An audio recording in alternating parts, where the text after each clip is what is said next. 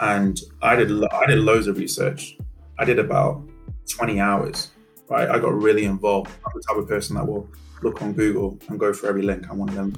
So that, ladies and gentlemen, is the sound of Adrian Benjamin. He's our special guest today, and he's involved in the life insurance, finance, and property sectors. You're going to learn a little bit more about him in just a moment. Now, if you're listening for the first time, welcome. I go by the name of Adrian Daniels, your host, and you're now tuned into the Sound of Accra podcast. This is the show where we chat with colorful creatives and entrepreneurs from a Ghanaian background or interest, bringing you one step closer to Accra, wherever you are, promoting global Ghanaian excellence to the world. Just to remind you, you can get the show notes for today's episode by heading over to thesoundofaccra.com/Adrian Benjamin. That's thesoundofaccra.com/Adrian Benjamin. Or just visit our website, thesoundofaccra.com, and smash the show notes button. Okay? Now, just to remind you guys, we are also on Instagram, LinkedIn, and YouTube. Just search for The Sound of Accra and we'll come up. Now, without having to delay this any further, let's get straight into the episodes. Leave us a review if listening on Apple Podcasts, and I'll catch up with you soon. Okay, so we're now you're now tuned into the Sound of Accra podcast. I've got my twin, not my twin, but he's called Adrian as well. So this is a Rocky Adrian versus Adrian kind of show. So we got not Adrian Daniels, but Adrian Benjamin. How about that? Adrian Benjamin. You know, I've never heard anyone say my name that much in my entire life. I love it, Adrian Benjamin. You know, I've never heard of a surname called Benjamin, but I love it. You know what I mean? I love it. Yeah. You never guess in a million years this brother is from West Africa too. Adrian Benjamin. What is that? Yeah. He's even got an Africa in the background if you guys are watching on YouTube right now, on LinkedIn. Adrian has worked. So who is Adrian? Not me, but Adrian Benjamin, Adrian B. Adrian has worked for UBS Investment Bank since the age of 22 in New York. Actually, it's 22 that you went to do the internship, wasn't it? Yeah, 2021 I was working in Worcester on placement. Okay. And then when I graduated, I got the internship with Mountbatten to do investment banking in New York. Yeah. Perfect. So we're going to talk about that. So then you graduated from Birmingham City University. I checked out the podcast you did with the other guy. He was pretty good.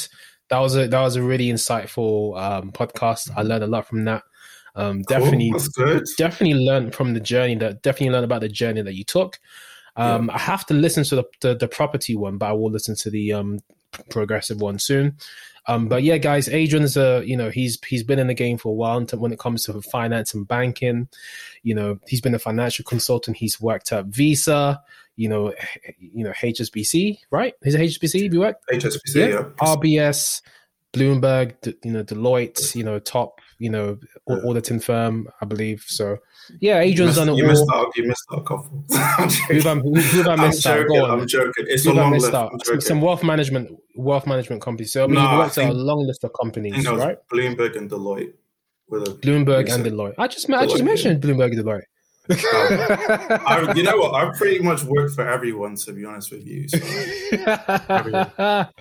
everyone's had me. That's okay, yeah. So yeah, Adrian, as part of, aside from being a financial consultant in his recent past, previous roles have also included, implementation, relationship management, and sales, which is what I love, which is what I've been in the past. Banking, consulting, fintech, you name it all. Adrian's done it in banking and finance world. So in today's episode, we're going to talk about, his transition into getting into insurance, other finance products out there, property. We'll talk about that. We're also going to talk about his journey, moving from Manchester to London, his crazy creative ways of creating his own, getting out of his own way and getting a job when the employer just won't hire you. So Adrian, welcome to the Sound of Accra podcast. I think you're the first guest I have who's not necessarily Ghanaian, doesn't necessarily have an interest in Ghana, but you still qualify for the show. That's technically not true, but we'll get to that later. Okay. We'll get to that towards the end. Okay.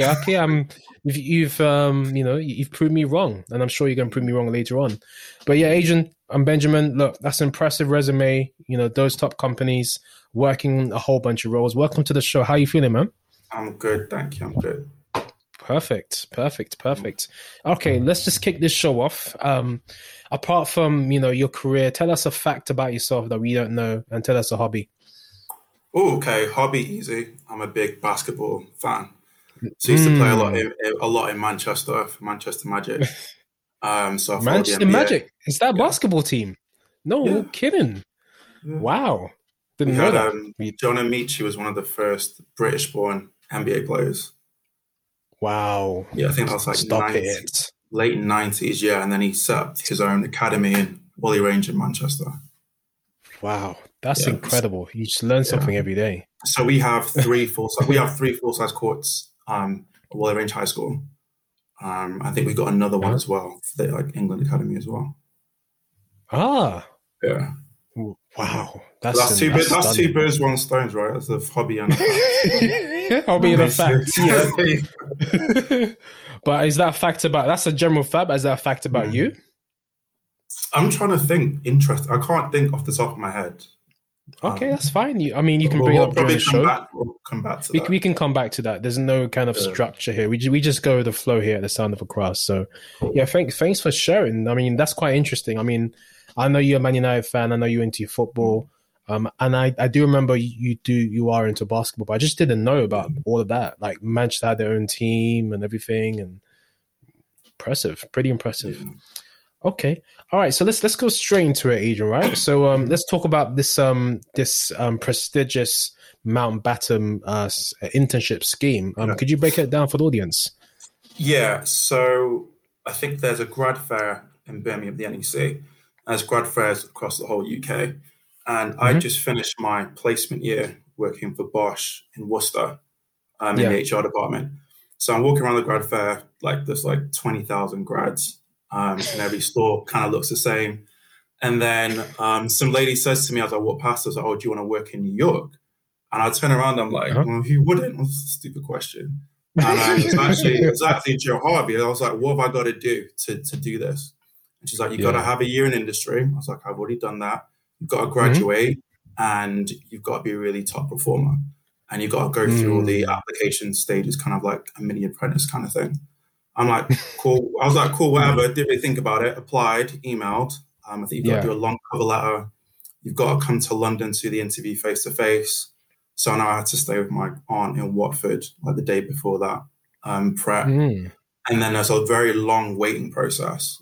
Now there's two intakes, normally one in September and one in March. And what makes Mountbatten so unique is I think every year there's about 200 interns. I did it in 2009, so it's quite a while ago. They get graduates from all over the world. So we'll have interns from Germany, Nigeria, India, China, all over. So think about The Apprentice, but on a bigger, madder scale. Right? It's crazy. And then you get there and you have to share a room with someone that you don't know as well, because it's American style. So my so bet it's all paid here. for. Is it like a scholarship? I think they do scholarships, but you have to pay for it. So your accommodation. Okay, so wait a minute. So what do you have to pay for in regards to the Mountbatten program? Is it the accommodation, or is it the education, the job? What do you actually have to pay for? Good question. So we actually get a tier 1 visa. So that means you're allowed to stay in the States for a year, and you also study towards your master's. So while you're over there working full time, probably 8 till 6, 8 till 7, you still have to study, go to class once a week. So I've got a third of a master's, which I could finish if I want to. And then obviously you live in the States as well. So there's a lot of things to juggle, and it's quite a lot. So like I said, I was one of the younger ones because I'd already had a year experience. But some people that are 26, 27, 28, or they're accountants, they've been working for a while. It's not necessarily that intake. I think I was one of the maybe 7th or 8th youngest on the whole thing. Okay, so there's not necessarily an age limit, is there? I wouldn't say per se. No, I think we had people in their 30s when I was doing it. Okay. But obviously, maturity-wise, 22 and 30 is a big difference. So they didn't really hang around with us, the 23 and the 22 and 23-year-olds. But it might have changed now. The beauty of that is the last financial Yeah. crash was 2008. So when I was about to graduate, I spoke to my director and I said, I'm not really sure what I should do. I was like, I really want to go into Mountbatten ski. And she was like, it's a recession. Don't go, don't do it. I'm like, you know me, a little bit because we spoke before. I'm gonna do it anyway. So I'm gonna do it anyway. Just go for it. Just So go for it, getting that job in the 2009, September 2009, when the recession was bad, and like they're laying people off left, right, and center. Right, you go in and there'll be whole areas just wiped out, and every other day people are getting made redundant. So it's a weird experience because that's kind of like my second year in major work, but that's just something that is now commonplace now. And the fact that they have so much faith in Mountbatten, and Mountbatten obviously recruit very well, that even though all this stuff is going on, they know they've got good quality people to do the job. Okay. And obviously you've got to learn a completely different culture. America on holiday and living there are two completely different things. Like any other country. Yeah, America, every single word it's like a completely different language. You could say one thing in England and it means a completely different thing. Yeah, it's crazy. So example, I'm making notes in my book and I have a pencil. So I just go, hey, Will, can I borrow your rubber? Like, let me. And he's like, oh my God. I was like, you can't ask another man for that. I'm like, what are you talking about? I was like, rubber. He's like, no, we don't call that over here. I was like, what do you call it? Eraser. An eraser. I was like, oh, right. Little things like that get you. They're thinking it's something else, Yeah, it's completely different. Yeah, like they call pants trousers. Like to us, like I know it's so annoying. Like they're just completely different. It's so annoying. Like But I think it's such a great experience, and I'm a massive fan of Mountbatten. I felt it really helped me in my career, just from a confidence standpoint and standing out and being different. So we'll probably get to stuff later about networking is so important. Just me speaking to Joe randomly, having a mini conversation, going for it, because it is very, very competitive, not just with regards to like paying for it, but just that experience is going to top anything you can get in the UK, because it's a brand new environment. You don't know anyone, and New York is a hard city.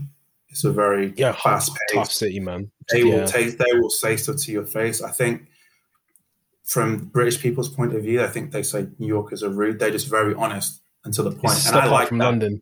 Yeah, I like that. There's no time to wait. They're like, I got to make money. They do not have time for that. It's sink or swim. So when I started working there, you have to pick it up. No one's going to baby you. So having that experience at 22, coming back to the UK, it's like I have a whole different mindset completely. I know. And I've kept that. I feel some of the traits from New York, I still have that. You gotta love Americans. Very forward. And I think I had a similar conversation with my last guest, Michael Donkor, one of my previous guests, and we were talking about how reserved, the British culture is compared to other European cultures, how they're more forward, because obviously he took time out in Switzerland, doing financial advising or what have you. And I mean, America it's a crazy place. I mean, New York is more fast paced than London, and you have to kind of give them credit. They do, they do exactly what you see in the movies and stuff like that. But the dangerous thing is where things can get violent. I think it's more dangerous in that sense, America. But New York, there's no place like it, man. I mean, it depends where you are. I mean, we've UBS, where I was working for, we've got offices in New Jersey, Connecticut, and different bits of New York. So it's different. And a lot of the time with work, studying, we're in Manhattan, which is very touristy. So, I'm still hearing British accents every day. They look at me like I'm crazy. And they're like, oh my God, you're British. I'm like, I know, right? They do it all the time. I'm like, so are you? Look, this is my passport. Oh my God, you live here? I'm like, yeah, I live here. This is my office. Oh my God. And they stare at you. They go crazy. They go crazy for the British accent. You can always spot a foreign person in New York because they walk really slow. That's how you can tell. They don't need to say anything. That's interesting. British people love a map. They're always doing that. I was like, you definitely ain't from here. Oh gosh. Oh, that Yeah. was quite interesting. So you says there's more like a mini apprentice. Would you say it's a Mhm. bit like, do you know the British the Duke of Edinburgh program? Do you think is that kind of got that kind of prestige to it? Yeah, because it's hard to get in, 100%. Mm, And it's the and alumni. It's alumni. So even me coming back, interviewing, UBS have been a part of Mountbatten for years. The companies might have changed now, but it mhm. helps. The hiring manager at Mountbattens, they know what they're like. It's just a conveyor belt. So it's like a Wow. graduate scheme of a graduate scheme because it's so few. Like I'm used to like standing out anyway. So I'm the only, I Nice. think one of two people from Manchester on the whole thing. And I'm from Sierra Leone, right? I know it's a Ghanaian Perfect. podcast, but it's still West Coast, all that stuff. Doesn't matter. So Shout out to yeah, Sierra Leone. It's not, yeah, so I'm the only one there. There might have been other Sierra Leone people there, but yeah. intakes before or after, but there's not a lot of us. Shout So out to you're most right. Nigerians. It does add prestige. And then when hiring managers do hear about that, even though it's Mm. over 10 years ago, it's still Hmm. relevant and it will always be relevant. And our topic about getting a job is you have to stand out and be different to everybody else. Um, Yeah. but Mountbatten doesn't happen because I went into NatWest because I knew I wanted to do banking. I knew I didn't want to do HR. So I Hmm. walked into NatWest branch, had my suit on, had my CV, asked for the hiring manager. And I'm just saying, I really want to get into banking. I've just finished my placement year at Bosch. I'll go back to uni in September. Is there any issues that you have and any projects I can work on? And I'll work for free. So automatically, the managers thought, okay, this is good. He's come prepared. He's organized. He knows what he's talking about. And he has experience. And he said he worked for free. So Yeah. he's like, yeah, fine. We've got this project that I don't know anything about and I don't want to do it. And back then it was called the deposit box. So this is Yeah. what, 2008. So if you go into a Do they retail call branch, that a project? Do they really call that a project? I mean, where you just put the envelopes through no, the not that. letter hole? The Not that one. project was to find out how to utilize it. That's what the project Okay. was for me, not the product. The product's fine. But Okay. back then, asking people to put cash in an envelope and just put it down a hole, people are uncomfortable doing that.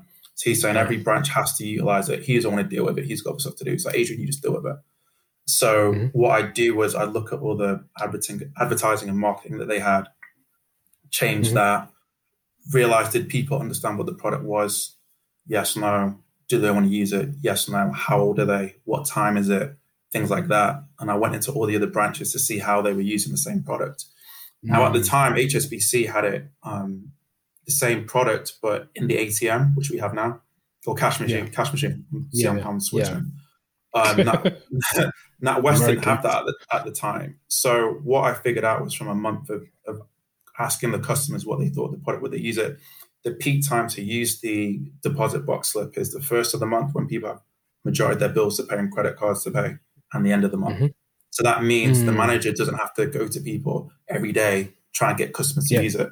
Certain demographic of people, from the evidence that Hmm. I did, older people less likely to use it. Younger people in a rush, they don't really care as much. Male, female, like I really broke it down to him, did a PowerPoint presentation. He was like, wow, you got all this stuff. I'm like, yeah. So he liked that. And it helped. And then after that, I got work experience at Barclays Corporate as well. So before I Okay. went back to your point about me trying to be different and planning, before I Yeah. go back to uni in 2022, I've already got Bosch, NatWest, and Barclays on my CV before I graduated. Before you before you Before I graduate. graduated, So yeah. this was work experience. So when did this work experience take place? Was it in the summer? Was it off? Was it during the holidays? So the placement was a whole year working full time. So I did Okay. a 4 year degree because I didn't want to graduate and they say, well, we can't hire you, got no experience, and vice Yeah. versa. So that's why Okay. I planned So the for that. placement year. So that was a whole year of different work experience. Yeah, work in HR Oh, department. Yeah. okay. Yeah. Interesting.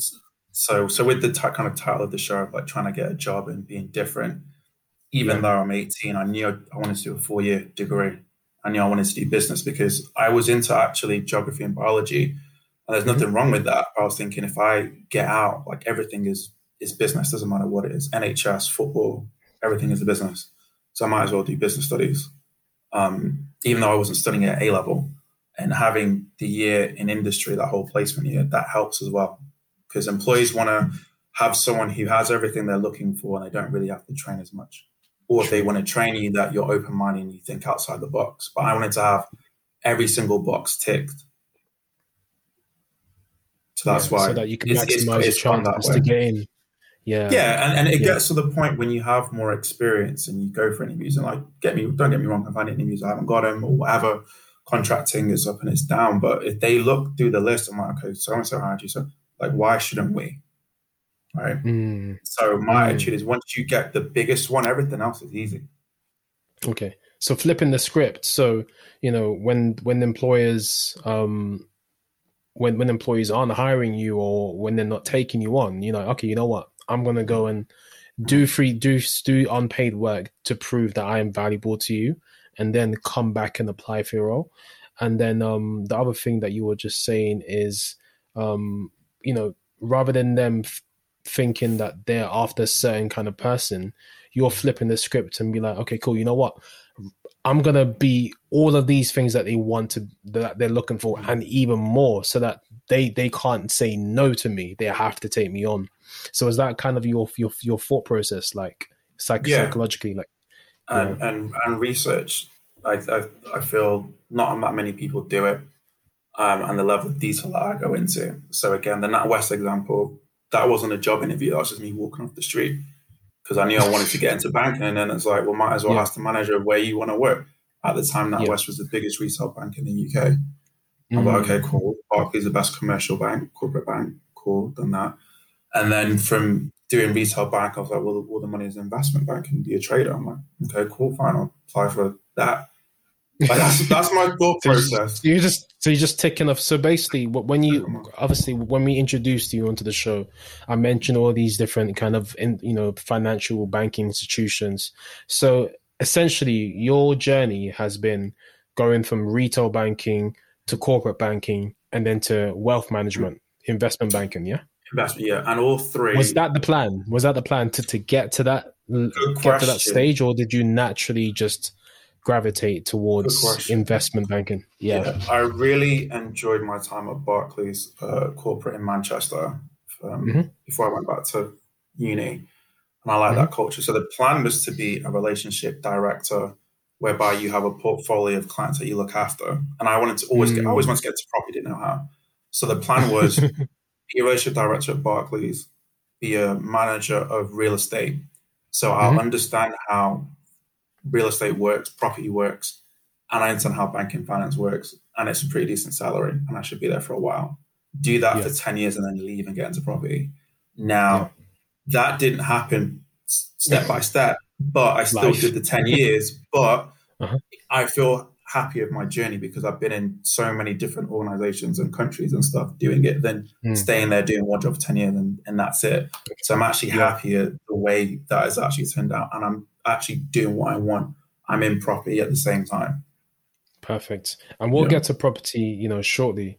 One thing I wanted to ask you, Adrian, is it's weird to say my own name. One thing I wanted to ask you, Adrian, is that I noticed in your kind of CV, obviously I saw your LinkedIn probably earlier on this week, and I noticed that you're on average you are at a job for 1.5 years. So Mhm. was it a plan for you to move horizontally rather than just to stay at one company and then to move up vertically up the ladder and then leave and then get into the next stage of what you wanted to do career wise or business wise? Good question. That was not the plan. Contracting and being self-employed is very volatile. So Yeah. you can So be is in that a what you're doing the project. whole way through? The No, whole not the way whole way through, through. you were The contracting. last four is The contracting. last four contracting. Okay, so going backwards, some of the jobs were perm, but I've been made redundant, right? So generally, you Okay. think redundancy is older people and they've been there for a while, and now it doesn't matter anyone, any age, especially with Anyone COVID can get happening, it. get made redundant. Anyone can So get it. again, my thinking was, okay, I've been made redundant, which isn't great. I would rather have a little bit more control, so I want to get self-employed. So keeping in theme with the whole podcast of how to get a job and be different. When I was Hmm. working at RBS in Reading, I wanted to move to Yeah. London.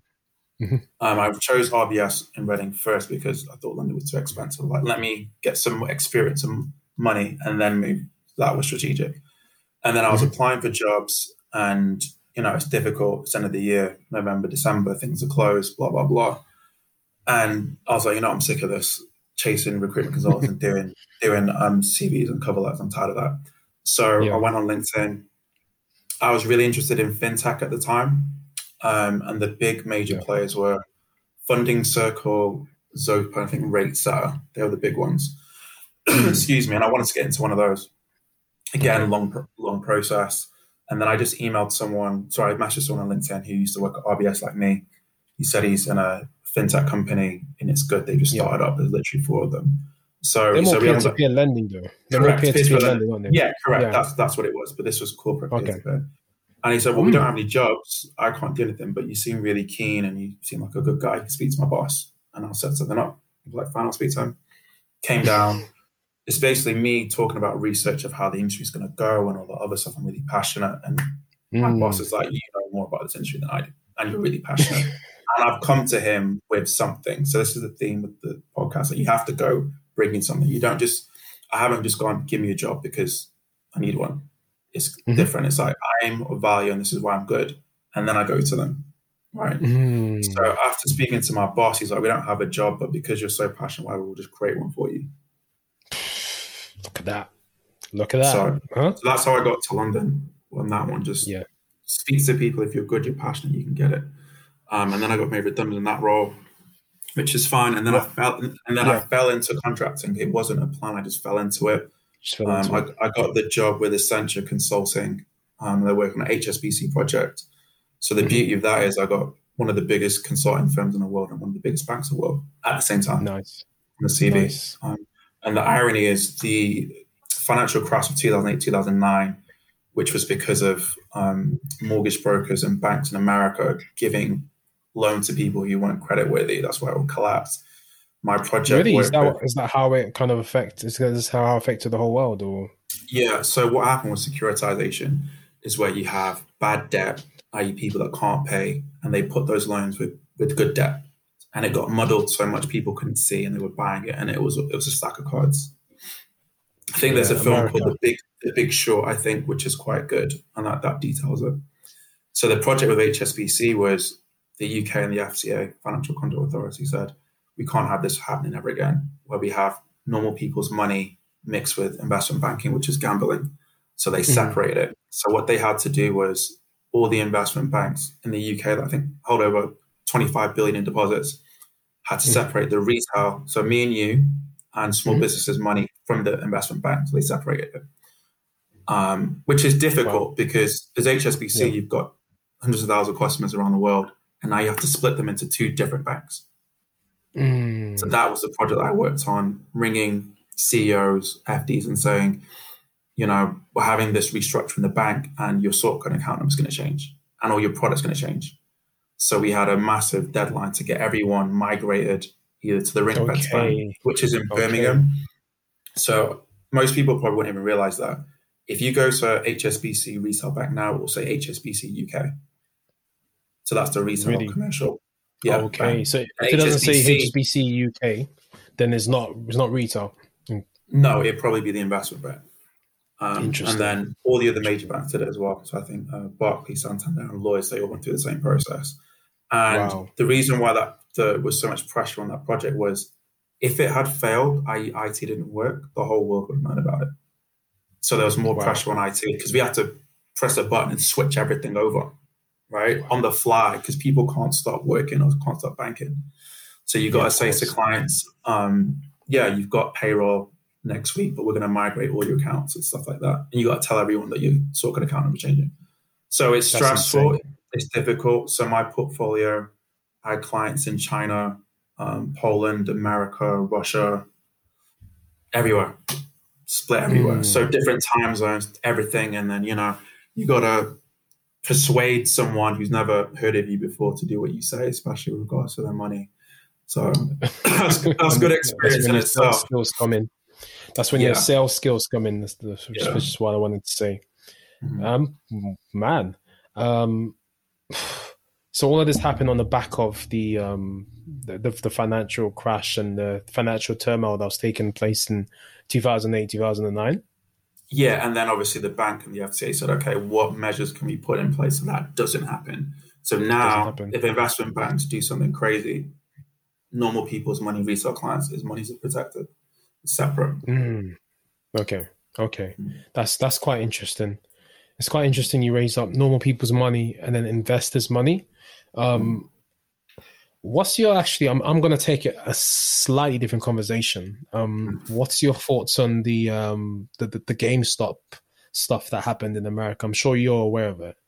I'm aware of it, but at this moment in time, I'm not investing because I don't Yeah, feel I know enough about it. enough about Same thing with investing. Yeah, Bitcoin. I mean, I've got stuff, Bitcoin. but I would only do something I fully understand. And Yeah. because I'm focusing all my time now on life insurance and property, once I have a Mm, little bit of time, then yeah, I will look at it. But I feel with investing, you have to know, be on the ball with it.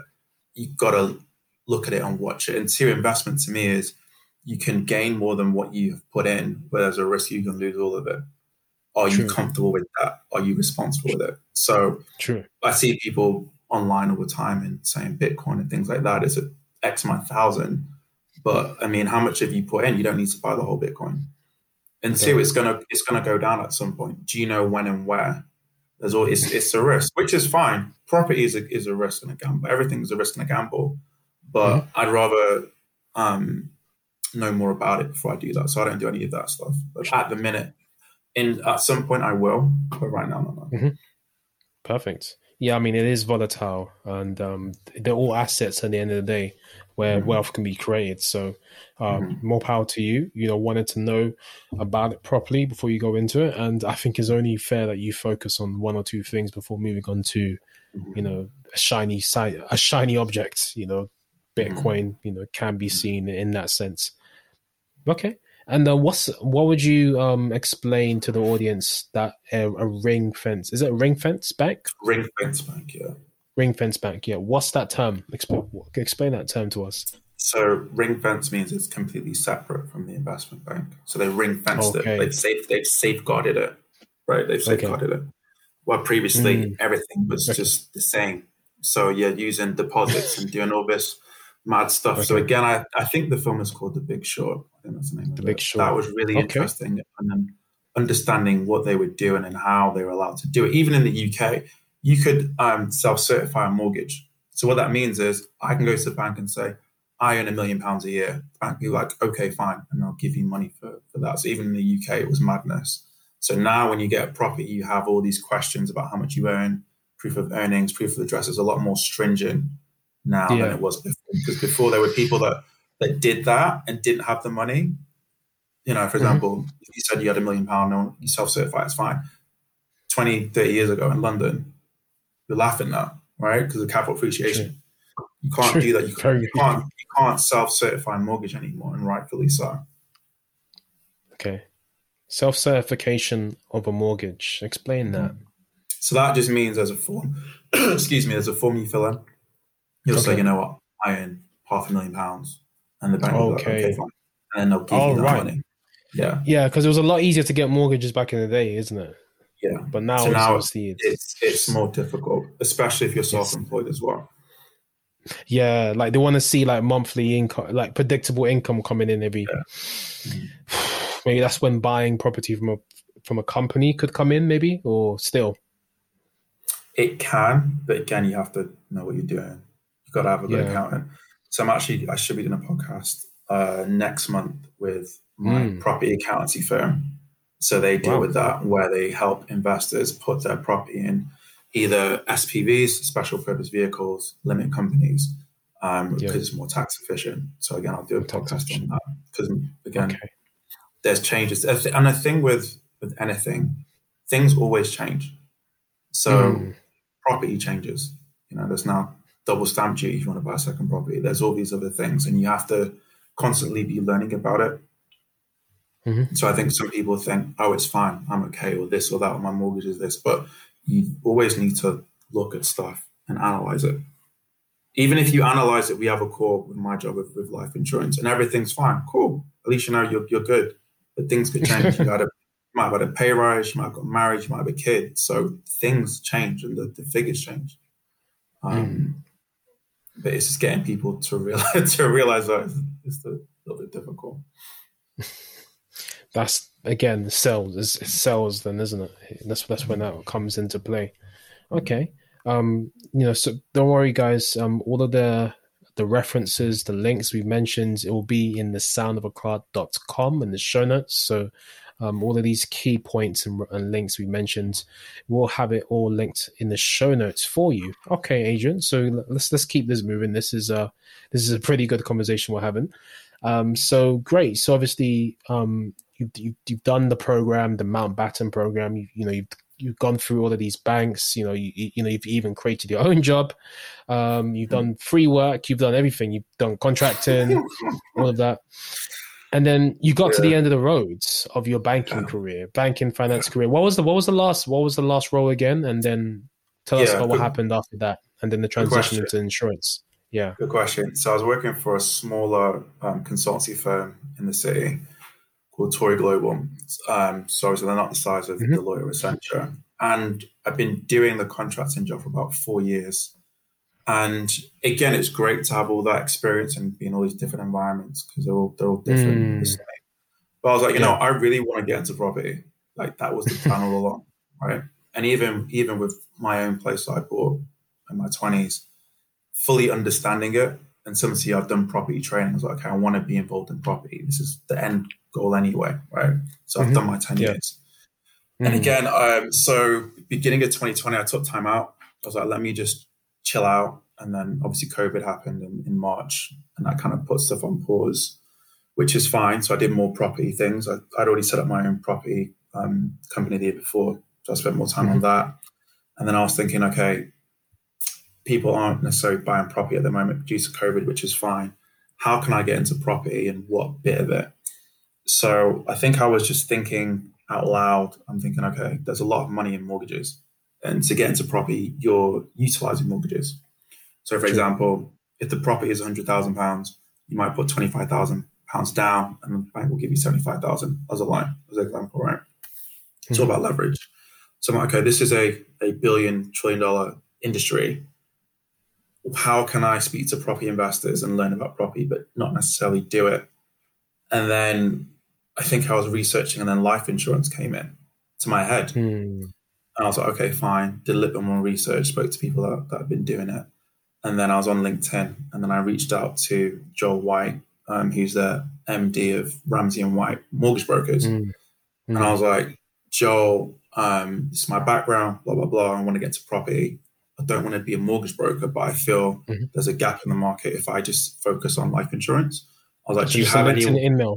Just a LinkedIn email, or did you connect with him? Did you send him a message? No, I rang him. You rang him? So you just found his mobile number like that? Like, you just rang him up? On LinkedIn, sometimes they've got the mobile number. Okay. Yeah, True. Okay. So you've definitely been a salesperson in the past then. I missed that. I've done recruitment. I've missed that. Oh, you've done recruitment. Okay, this guy. So many tricks. I've done everything. You've done everything. You've done it all. I love it. So okay, so you rang up the MD. That's a bold move. I love that. I don't think so, because again, I've done recruitment. I work in HR. You're bypassing all those people that say no. You're bypassing all of them. Gatekeepers. Yeah. Did you have to get through the gatekeeper when you ringing up the MD, or was it mobile? You just got straight to his mobile? Nice. And the good thing is, he said they'd been thinking about it the year before, but they hadn't really done anything about it. I was like, you know what? If I come in, all your clients that you've got at the moment and previously, I'll just speak to them about protecting the mortgage, right? And similar to you, where we'd go to property events and property training. The whole premise behind property is to have a legacy to pass on, right? True. That's the main thing. You want to pass it to your kids, your grandkids, all that. So life insurance goes hand in hand with that. So you could have a multi-million-pound property portfolio, and if unfortunately you were to pass away, like that's gonna, if you don't have a will, it's gonna have to go through probate. It's very long, and there's going to be inheritance tax. And again, a lot of people don't know that. So at the minute, if you have over £325,000 worth of assets, it gets taxed at 40%. Now, people might think 325,000 is a lot, but property, and especially property in London, is going to go over that. So, you're working so hard to get this Easily. money, you're doing all this property stuff. If you don't have Hmm. life insurance in a will also have to say who it goes to. And secondly, put it in trust. So what a trust is, let's say you have life insurance of £100,000. If we put that Hmm. into trust for you, you get to say who gets the money. It is 100% tax free because it's held out of your estate. So you're Mm. not paying 40% inheritance tax. If it's over that 325,000 threshold, 650 if you're a couple, right? So if Hmm. someone passes away, sometimes people don't leave wills. It's a very long process to try and get the money to the rightful person. So for example, you might have £20,000 worth of credit card debt. That 20,000 credit card debt will get paid first before it goes to your estate. And then you've got the 40% inheritance tax. So it could be everything that you've worked for. It Yeah. might not, someone might not get any, and it might be for the wrong person because you've not stated it. So again, it's sometimes maybe not a great topic, but you have to discuss it. And the younger that you do it, and as a family, the better. So even this call got pushed back. I was speaking to my uncle about it, right? I'm Mm. that, and I spoke to you before. I'm redoing my life insurance, my critical illness as well because it's important. Yeah. Interesting. Yeah. And I mean, I think it makes more sense because I was thinking at first, how does Mhm. life insurance relate to property? But when you think about it, it's more of when you're passing over. If you own property and you want to pass it on to people in the family, how are you going to secure those assets the best possible way? And obviously, life insurance is one efficient way, tax efficient, or money saving efficient way of cost effective I way mean, of doing that, right? again, people don't really think about it, which is fine, and they're busy and all this other stuff. But I feel like this: if not, Boris is going to get it. So Nobody people's wants Boris to attitude, get anything right now because they're in pe- lockdown. yeah, people's attitude change, and also with COVID, we're more, um, we appreciate life a lot more, right? With everything that's going on Mm, this whole year. But mm. it's funny that I speak to clients and COVID and all this other stuff. They still, You've moved into life insurance a good time, you know. It's caught up with me. It's actually caught up with me now. Why life insurance is, I think, is going to be great for you because obviously COVID, people are passing. I mean, we could talk about if that insurance includes COVID. We could talk about mm. that because that could be interesting, and then also it can cover you with regards to property. That's very But interesting. also depending on your age, health, Mm, and weight and height, it can be a lot cheaper than you think. And mm, insurance, the way it works is the cheaper you take it out, the better it is. So if you take life insurance out at 18, 20, it's going to be cheap. So I think I just ran a quote the other day for someone, I think about 150,000 is £5 a month. Right? mm. You have insurance for your phone, you have it for your car because it's a legal requirement, but you don't have it on yourself. And who Yeah, is the biggest asset? Because if you don't work or you're sick or you die, none of those other things happen. And it's true. it's weird that I'm having Zoom calls because I can't meet clients face to face due to COVID. The kids are in the call, which is fine. So I see all the kids that are 1, 2, they're in the call. It's all fine, it's all open. Yeah, And the yeah, parents saying, yeah, yeah, yeah, it's really important. But then, they don't get back to me, they don't fill in the form. I'm like, we've been on the phone for 4 hours about your yeah, kids. You understand it, but you're not signed the form. If anything, you know yeah, what I mean? Everything happens to you. And also if you have pre-existing medical conditions as well, like the older you are, the more mm, likely you are to get it. So the point is, the younger you are, get it. I got life insurance because my mom and dad kept on banging on about it. And I didn't really. really fully understand it. Again, when you're in your 20s and you buy, it's so expensive. You have so many bills, you don't want to have another one. But no one Yeah, explains it. They're like, get life insurance, you got to get it. And I'm like, they yeah, don't explain. Sometimes African parents do not explain so very well. They just tell you to do it yeah. and expect you to do it. They just told you to do Uh, something. Yeah, and I was like, fine, do it. I'm not married. I don't have kids. I don't have married. I'm not married at the minute. I don't have kids. But the whole property is multi generational, right? So yeah, if anything happens, my sibling has it, true, right? And it's going to true. be I'm going to put it in a trust, so it's tax efficient. And we have the Yeah, conversation. We've had the conversations like, if anything happens to me, and they'll start crying, and I'm like, don't get sad. Like it's gonna happen. It's not great, but have yeah, it now. And this is the yeah. will. This is where it is. This is who is on it, and this is Okay. what's going to happen. There's clear instructions. Does that make sense? because Yeah. there's so many situations, especially in our community, where there's death, there's a GoFundMe, there's a this, there's a that, and I'm like, Hmm. this can't keep happening, and we can't Yeah. have the next generation being more disadvantaged because of the decisions that the generation before made. It's Okay. really straightforward process. It takes 2 seconds, and you need to have the conversation with everyone. Like it's not just your immediate ones, like your cousins, your first cousins, your little ones. And again, there's a misconception that you have to be married, have kids, have a property to have life insurance. That's not true. If you're in the case Mm. where you might have a niece or nephew who's small, and you're like, if anything happens to me, I want my niece or nephew to have it. That's the biggest gift you can do. The mad thing with life insurance, you can make a 6-figure, 7-figure amount and not earn it. Does that make Hmm. sense?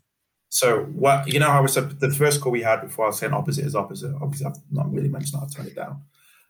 But when you're talking about crypto, it's so volatile, and you don't know what's going Yeah. to happen. It could be zero or whatever. There could be a new cryptocurrency. Life insurance is that it's been here for loads of years. It's not going anywhere. They say it's recession True. proof because the only certainty in life is unfortunately people have to pass away. So Hmm. that's guaranteed. But you doing the stock Yeah. market, probably all the other things, that's not guaranteed. So that's why another True. reason why I'm into it. Because Hmm. again, my attitude at 18 was banking is forever. I'm going to probably do mortgages, wait for NatWest RBS, and that was it. Hmm. And being in Hmm. there, retail banking is now completely changed. Everything is Hmm. online. Kids these Hmm. days are kind of old are going to have a bank account and never go into physical branch. They just do it on the phone. That's it. Okay. That Okay. industry has changed. So with your point before about why I've changed to this is different. I'm with you. So let's just add some bit of context here, guys. So obviously, Adrian has a property business called Benjamin and Co. Was it Benjamin and Co? That's correct. Yeah. Benjamin and Cole. Okay, cool. I don't know where the Cole comes from. I don't know if he's related to Andy Cole. I really don't know. I don't know where that comes from. Shout out to Andy Cole. I met him once in Manchester, actually. How many times Long I've been time ago. called that growing up in Manchester? Any black With kid at Andy Cole. United. But you his son. The amount of times I had to say yeah. I see a little bit of resemblance, but not much. A little bit of resemblance. But yeah, so yeah, guys, back to what I was saying before. So Adrian has a company called Benjamin and Co. Property Business, and he currently works with he's currently doing life insurance at another company, Ramsey and White. But what we're saying here is that life insurance can be a cost-effective way of protecting your assets, especially when it comes to property. So, and he's passionate about property, so he's managed to make both of these industries work together for him, and it's just a great way for him to kind of be in both worlds, which is, I think that's just pretty amazing, man. Yeah, and like you said before, it's just me having time out thinking and stuff kind of hitting at the right time. Because similar to you, when I was working in the city, I'd finish work 8, 9 o'clock, go to a property networking Mm, event, get home 12, 1, wake up 5, 6. It's yeah, tiring. it is. And anytime you have any business, your first major concern is who are my customers? How am I going to get to them? What Mm, product? What? Not even the product or the pricing, right? That's the most difficult bit. So with this, I'm majority speaking to property investors anyway, because it's a mortgage firm. yeah, And so I'm learning about property, where they've invested, why they've done it, the price of it, all these different strategies anyway. But I'm yeah. doing something completely different. So for me, again, with the point before about adding value, being different, I now have all these property people coming to me because Mm, it's a free consultation call. Again, I'm not nice. charging you. They just want to learn. They want to learn. Fine. So I'm learning about property, and I don't have to necessarily go to all the network events, do all these other things. And similar to you, Adrian, when you go to networking events, you're trying to speak to so many different people. You can tell when people don't want to speak to you and they're looking to speak to someone else. It's long. Yeah, it's long.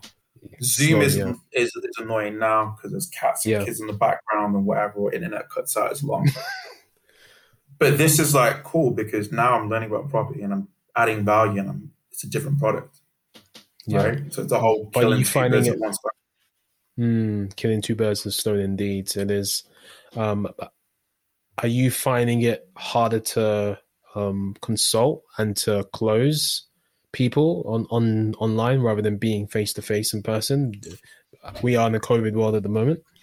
No, good question. I actually prefer face to face because, again, traditionally with life insurance, there's a lot of face to face meetings and multiple. Mm, I've come in not doing any of that, mm, right? If I've got a client in, I don't know, Bristol or whatever, drive all the way back, and it's you can lose a lot of time. It's even any sales role that was field based, right? There's a lot of being stuck in traffic, all this other stuff, service stations, sandwiches. I'm more efficient, right? I'll get up at 6, work out, study for 2 hours, and start at 9, and I might that's finish at it. 8. So I You're actually my kind of prefer guy. prefer it this way. I get the calls in. I can see the customer face to face if they've got any issues. I can share my screen. If I Yeah. take notes, I've got doctor's handwriting. I can't read my own notes. It's not good. I see a client, Mm, I can't even read what I've put. So everything online is actually better for me. I think it's a lot quicker and efficient. definitely. It saves you a lot of time, saves you a lot of energy, can save you Yeah. money moving around. It's it's a triple threat, and I love it. Mhm. Mm, perfect. Okay. Um, so how long you been there for now? At Ramsey and White so far. Good question. About under 2 months, Okay. but So I don't it's quite feel. new. Yeah, but the transition isn't different. So again, investment banking, you've got front office, middle office, back office. Corporate banking, you've got BDM, sales guys, RM managers, and then credit. If you Yeah. play football, you've got a striker, midfield, defense. Same Yeah. thing in business. You've got different things. So you've got those. Business is all the same. You've got those three. So it Hmm. wasn't a transition for me. So again, I might be client facing. There might be a case manager, which they call in insurance, someone that manages the clients, who Okay. might chase paperwork or make sure the clients are okay. And we have annual reviews. And then you've got compliance, back office, which checked everything that we do. So why did I recommend this product? What's my reason behind it? Is it correct for the client? What is their budget? They Okay. check everything at the back. So consulting and banking has helped for this. Like it's not really been a big transition. Okay. So I mean, there's a lot of similarities to what you've been doing in banking and finance because all three of them, what all of these industries have in common is the huge compliance and the huge, factor of um, being careful in what you're doing, right? Mhm. Yeah. Yeah, because it can hit you back and hard, like with huge fines, huge penalties if you're not compliant, if you're, Yeah. breaking all of these different things, you know. Yeah. So we Mm, have a completely separate department that checks everything that we do. mm, yeah. So I mean, as well as this, they're all lucrative businesses, at the same time, not being compliant, breaking, some of these regulations, going against some of the regulations that can hit you back hard. So that's the downside to being in these industries. But I mean, again, what I love is that the way you came into, you approached the Ramsey and White MD, and you create again. You did it before, and you've done it again in a different way, Yeah. more in a modern day way. You disrupted a industry, you disrupted a company, and you've created your own job when the employer isn't hiring you. Right? You actually approached the employer.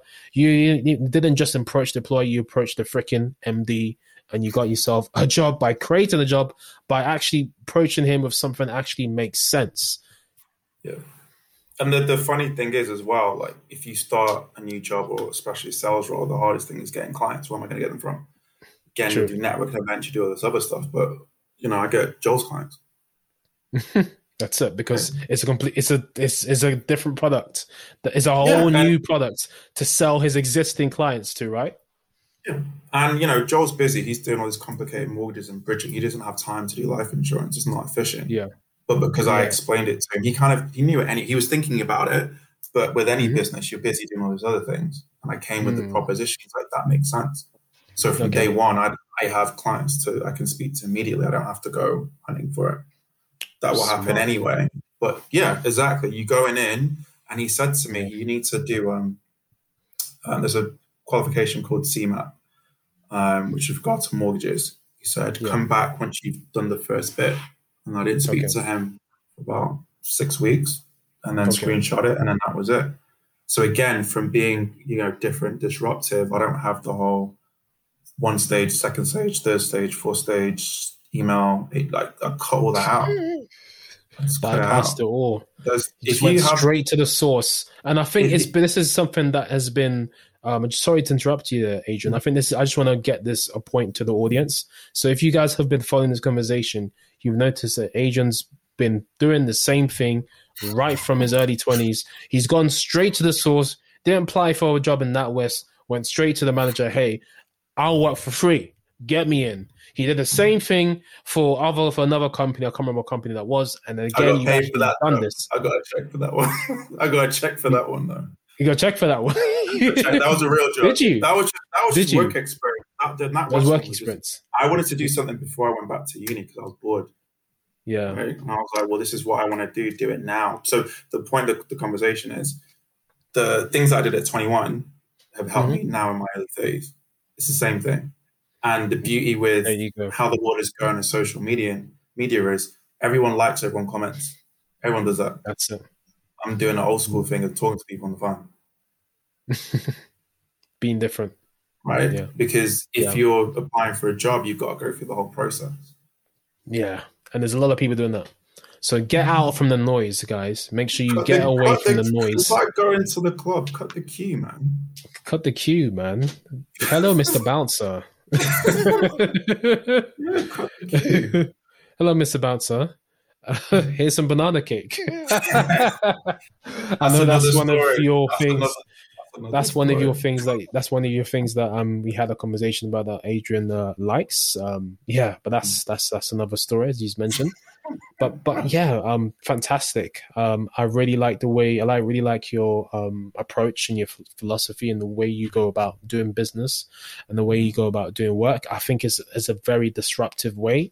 Is a very disruptive mindset that we need to have in a day and age where there's a lot of uncertainty, and yet even when there are loads of jobs, people still aren't hiring. And they're still doing this first stage, second stage, third stage interview stuff. But then again, this is the Sound of Crowd podcast. We focus on entrepreneurs and creatives, and obviously Adrian is an entrepreneur as well as a professional, who works, and obviously he's got a property business. Do you want to tell us a bit more about Benjamin Cole and what you do in the property side of things outside of the life insurance stuff? Yeah, so I formed the company, I think, a year ago, and what the company does is we help investors find property. So this actually happened organically and by accident. So I had a friend who was looking to buy in London, but as you both know, London's very, very expensive. So I just said as a joke, Manchester's cheaper. You can probably buy something half the price, as a joke, right? Yeah. So she goes back to her parents like, oh, that's a good idea. Because the whole point was going to be a buy to let anyway. She wasn't going to live in the property. It was just to be on the property ladder and get income coming in, right? If anything happened to the parents, they were scared if they passed away, she'd be stuck. So that's how it happened. Yeah. So I said, okay, cool. I'm from Manchester. Let's go back home. Did about 10 viewings one day, tiring, but we went through the whole area, put an offer in. So not only did I help them get a property that they didn't know about, an area they had no knowledge of, we managed to get a massive discount. So their budget was $250. You could still get something in London for $250. It might not be everyone's dream place, but you can still get something. They got it for $120. Damn. Do you remember how that happened? Yeah, I was there, innit? It's me. So did you negotiate down? Did you negotiate? Yeah, because if it was high, you've got to pay stamp duty. There was no stamp duty on it. So my point is, I've gone to family and friend, and they've saved $130 in cash. 130,000. I've saved them already. Oh right. Okay. So this is all cash. The budget was $250. Right. Okay. And they weren't spending $50,000, which is fine. Yeah. In, today's money, but they got it for $120. Okay. So they pay cash. Actually, they didn't want to have a mortgage. Okay. Cool. Obviously, looking back, you're thinking, No, I said that. I said, but they didn't want a mortgage, so fair enough. Yeah, the girl didn't want to, which is fine. Which is fair. Not the client. Not the client, because this is before I even set my company. Yeah, this is before. The thing was the way her mother was crying, like, "Oh my God, you've saved us so much money. We were scared." And then she was, "Oh, you should do this as a full-time job." I was just like, not a big deal. I didn't think about it. Think about advising people on money, being on property, and the irony is I'm doing life insurance. However, it's still linked to property from that real life experience. And then only now we find out that you can charge people for all this stuff. Before I was doing it for free. Yeah. So Yeah. if anyone wants to buy a master and wants me to do it, then feel free. But Yeah. it wasn't that. It was just the fact that, we've got a family that are happy that their daughter's got something that they thought they couldn't have. And it was, they saved more than half their budget, right? Very, very That's the beauty of it. So that money is going to go from the parents obviously paid for it. The daughter has it. It's in her name, and then her kids have it, and then it goes on and on and on and on. Are you still in And touch with now, those people? yeah, I'm still in touch with them. So And the then property's obviously, probably just shut up now, isn't it? Crazy yeah, equity in that property now. Manchester's going through massive transformation, like all major cities. Okay, but it's cheaper up north because it's not been touched. London, everywhere you look, is being gentrified. So that's going to squeeze prices. But somewhere that's never been touched, and it's a house, and it's got a big space that will continue to go up.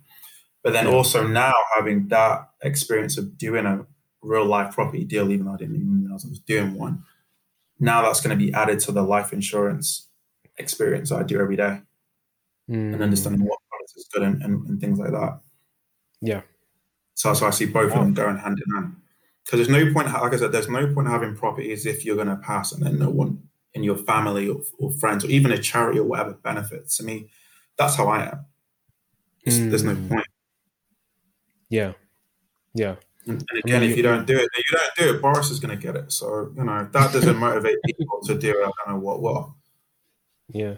Again, there's a lot of reminiscent content to my conversation with Michael Donkel. Again, we talked about generational wealth. We talked about, doing things effectively, managing your money, your assets effectively and things like that, and investing effectively. So, I mean, it's quite interesting that we're having this similar conversation here. Feels like I'm doing a money mindset month, continued, but I mean, these are important, discussions that we need to have, especially the beginning of a year and getting towards the end of a financial year, such a time of uncertainty. People are already now just holding on to their money, and then they're now looking at ways to make more money or to invest or make the money, work, bring back even more money. So I think these are important conversations that we need to have, in this time and age. I think with COVID, because people aren't busy out and about on holiday, they now have time to actually think about stuff. So again, is it sad that people are obviously passing away and being furloughed or laid off? It's terrible, but majority of people aren't affected. Like they're saving money from travel and holiday and eating out all the time. So now they think, okay, I've got more money. What do I want to do? So, and especially with things like Clubhouse and things like that and social media, I think it is positive, and especially the younger generation as well of being more money conscious and thinking about it and not just leaving it.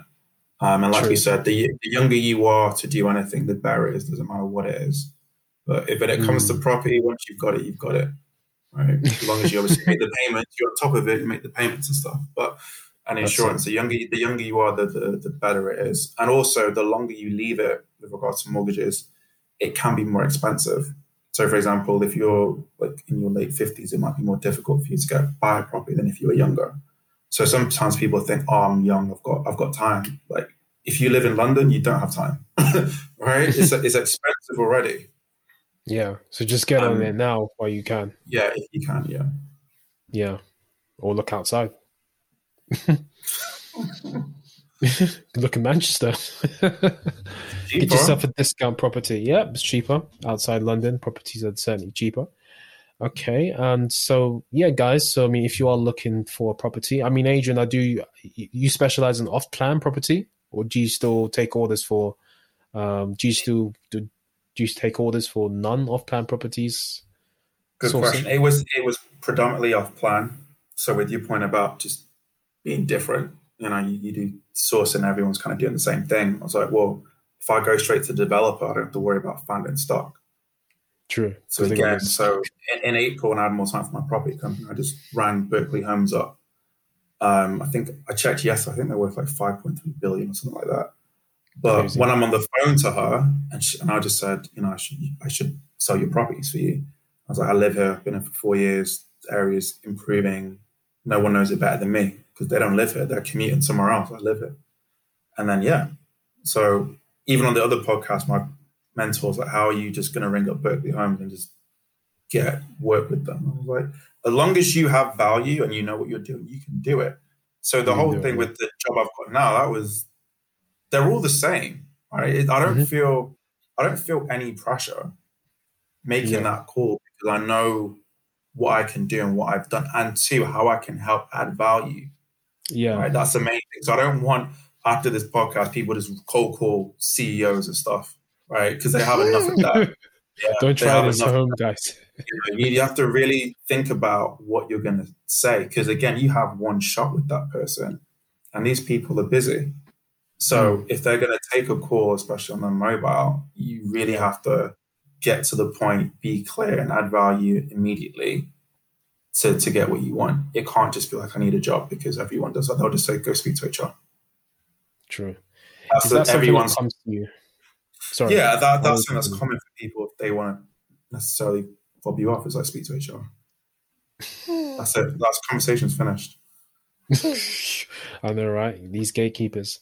So the way you approaching, so the way you just, you have, I mean, you clearly have this talent because again, that's probably the third or fourth example Yeah, that we cool. brought up in this conversation where you've actually gone out you've approached the company, approached the business, and you've created some kind of job or business around that. And you've done it again with Berkeley Homes. You clearly have some kind of talent where you're able to just kind of go straight to the source and create some kind of opportunity for yourself, especially when you know you have value, especially when you know you can fit into that picture. Um, I wouldn't say it's a talent. I just feel again, British culture, no one wants to do that. nope. So you think so? Back I to don't think kind of going back to the anyone can do it. I wouldn't even say it's an anyone can American do thing it. because I was doing this before I Hmm. went to New York, right? America. Okay, cool. To the branch. So, So it's got nothing to do with America or banking. It's just I want to do it. I just ask. Like that I don't think about anything else. If they say no, it's a no. It's not a big deal. And then learn from it. So anyone can do it. Because I know right now it's difficult for a lot of people applying for jobs. It's boring. It's time consuming. it If you is. know you're that good and you can find out who that person is on social media or whatever, and you get their number, that's to me the quickest and best way. This way. Right? Why are Yeah, you waiting because for an interview and there's going to be loads of other people in all these stages? You can true, bypass all that stuff, and I've done it like 3 times. true, true. Why not? Why You not? have nothing And to lose. you got nothing to lose. I like that. Again, it's just being able to handle rejections, being able to have the confidence and the courage to just go out and do that. The British culture is quite reserved. If you're listening outside of the UK, the British culture is quite reserved. So when you have people like Adrian doing what they do, um, you really have an advantage, an unfair advantage, because not a lot of people are doing what he's doing. So, Adrian, what are your tips? Just again, any final tips to people, trying to creatively find a job or creatively create some kind of business opportunity for themselves? Okay. I'm going to go with the the job perspective. If someone wants to try the method that I've done, and maybe isn't as confident, which is fine. So you might want to write things down. Like these are the 5 reasons why I think I'm good at this role. And then look at the business. How can you help that business? Oh, okay, your competitor's doing X, Y, Z, or you've not done this. Don't don't just go asking for a job. I don't know if this quote is true or not. There's a saying that if someone breaks down and you're just asking for help, no one will help you. If you're trying to push your car by yourself, other people will come and push it. Right? You got to show that you're Mm-hmm. doing something. Don't just. It's not a begging bowl, right? People are busy; they ain't got time. So you've got to say something that sparks their interest. Like, okay, this person can really help. Oh, they've taken their initiative. All managers want everyone to have initiative, True. right? And you're showing the traits that you're going to have bringing to the company already.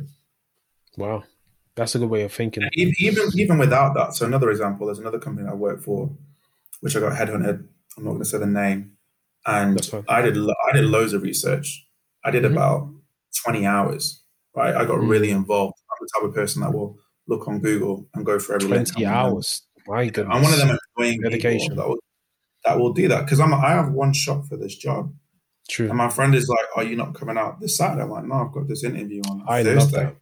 I He's like, love that. Yeah. "Thursday?" I'm like, "Yeah." And like, you're Yeah. going to stay on the Saturday and do it. I'm like, "Yeah." So You're I'm an just gonna, anomaly.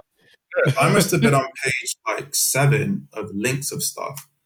Yeah. And if anyone, again, another industry, payments, right? Payments is so big, right? And there's a thing called a four-party transaction model. I'm not going to go through it and bore people, but I We'll have the explained the links in the whole show process. notes. I explained the whole process in the interview. I was like, yeah, the merchant does this, and you get paid, and it goes here, it goes there, and all the other stuff. There's actually 7 stages, it's not actually 4. And my boss is looking at me like I'm crazy. It's like, you really did all that research? I'm like, yeah. And she's like, wow, that's incredible. She's like, people that work here don't even know that. And I'm like, yeah, I'm different. And then she said something, and I was like, I looked in her face, and I'm like, I want the job that bad. And the crazy thing is with that, the mad thing was with that job, it was, Love I that. think it was like 240% pay rise anyway, right? Because I got headhunted. But because of that, making the effort, 240% pay rise. yeah, Crazy, man. right? You But are going to the moon, man. that's what contracting is, right? Okay. So just for me doing that research and being Yeah. over the top, I got a increase in the day rate. Mad. So I'm not going to tell you what it is, but No, you don't have that's down to but you. the thing is that the increase in the day rate was so ridiculous to me that it was just like, it was, that's all it took. All it took. So now from earning this, it's gone to earning this from just researching. Yeah. And then you take that figure and then you take it to the next person and whatever.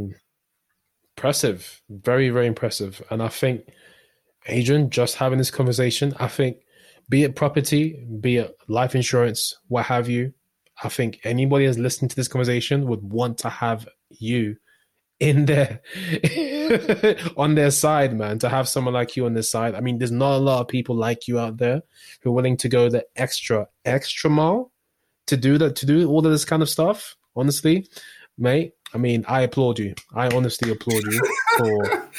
But I don't know. I look at the world differently. I'm just like, it's good. Yeah, I just want to do it. I don't really say like, oh, it's this company, I got to work for them. It kind of just happened. And you said, why did I stop banking? It's like, I work for the biggest firm. There's nothing else for me to really do. I've done it now. This is something completely different. Yeah, I like that. I really, really like that. Wow, Adrian, it's really good having you on board on the Sound of Accra. As we close up the show, I have one about Ghana. All right, before you go, you're saying connections are gone. I haven't tried peanut stew yet. I haven't. So I need to try that. If there's any Ghanaian people that are gonna give me some peanut stew, you're gonna have all my socials in the feed. So let me know. I need to try it when I haven't tried it. Yeah. Okay. Yeah. So that's an announcement, guys. For those of you cook in Katia Quine or peanut soup, holla at Adrian, not me. I've had peanut soup already. This Adrian needs some peanut soup.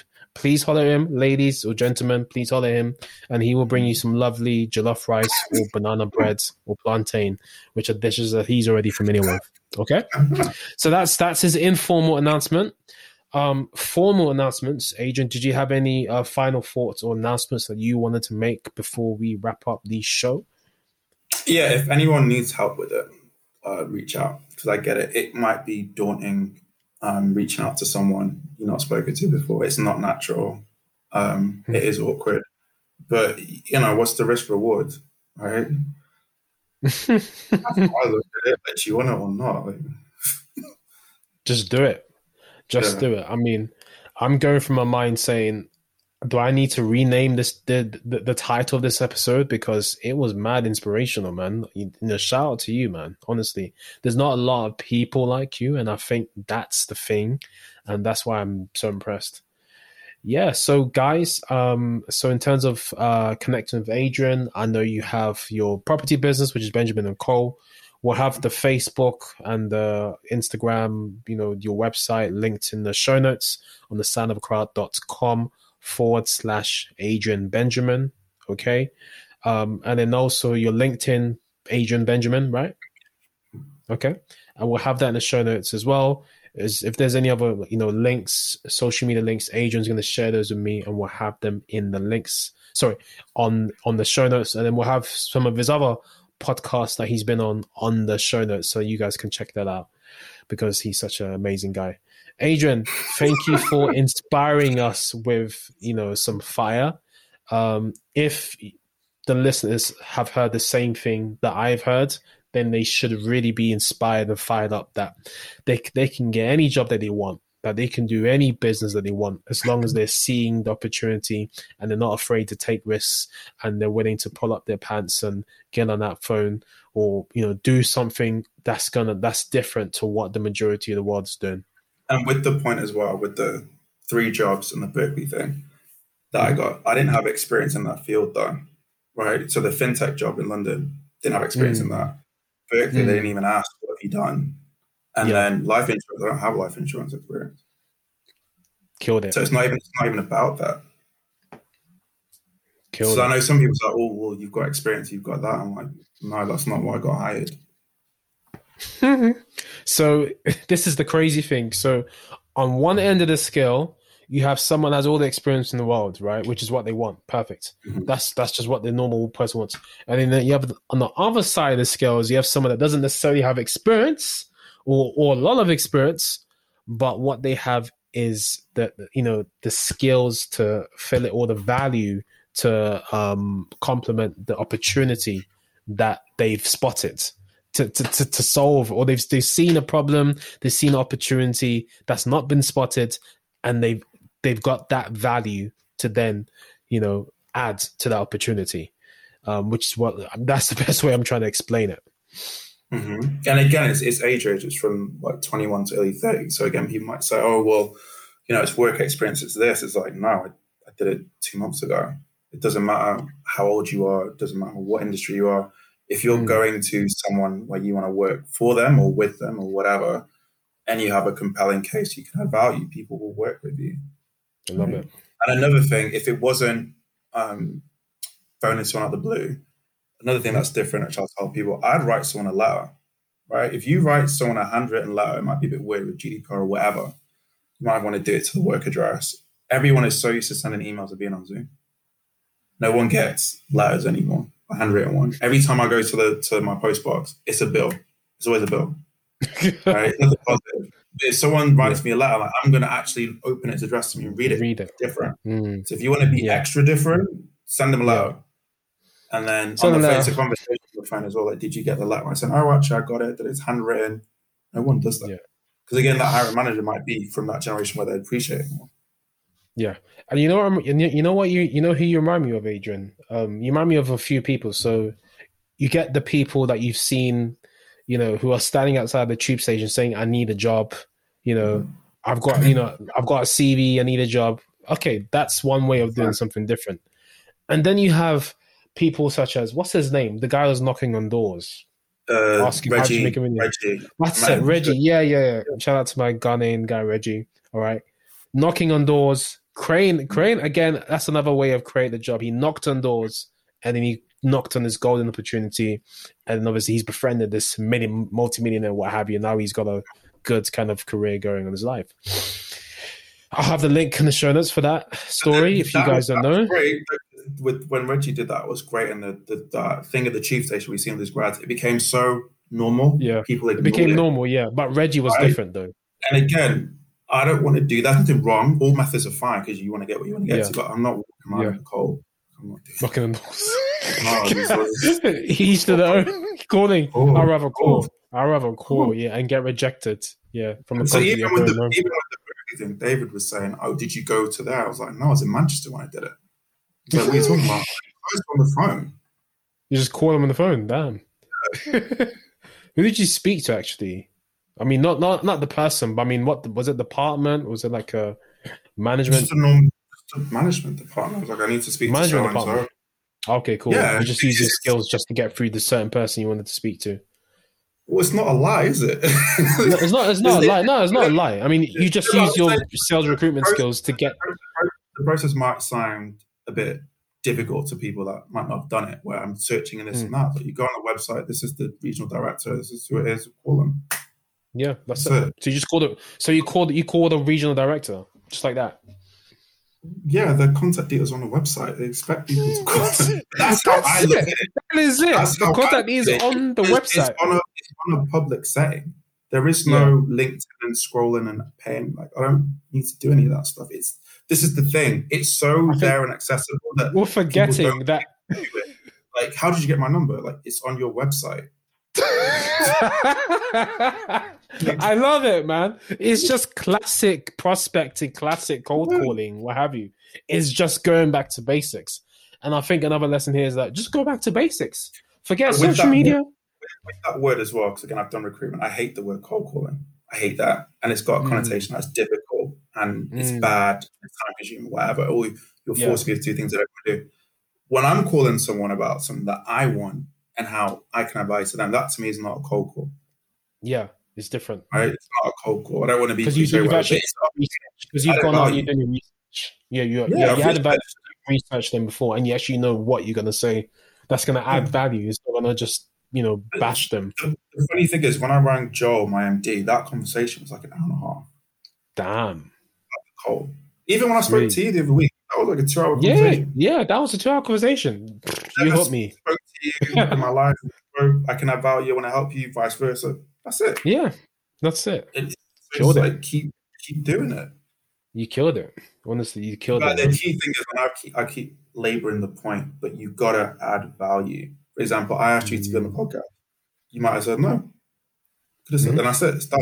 But like, oh, he's got something of value to say. It's different. It's on the same lines what we're doing. It fits in with what you're doing. It makes sense.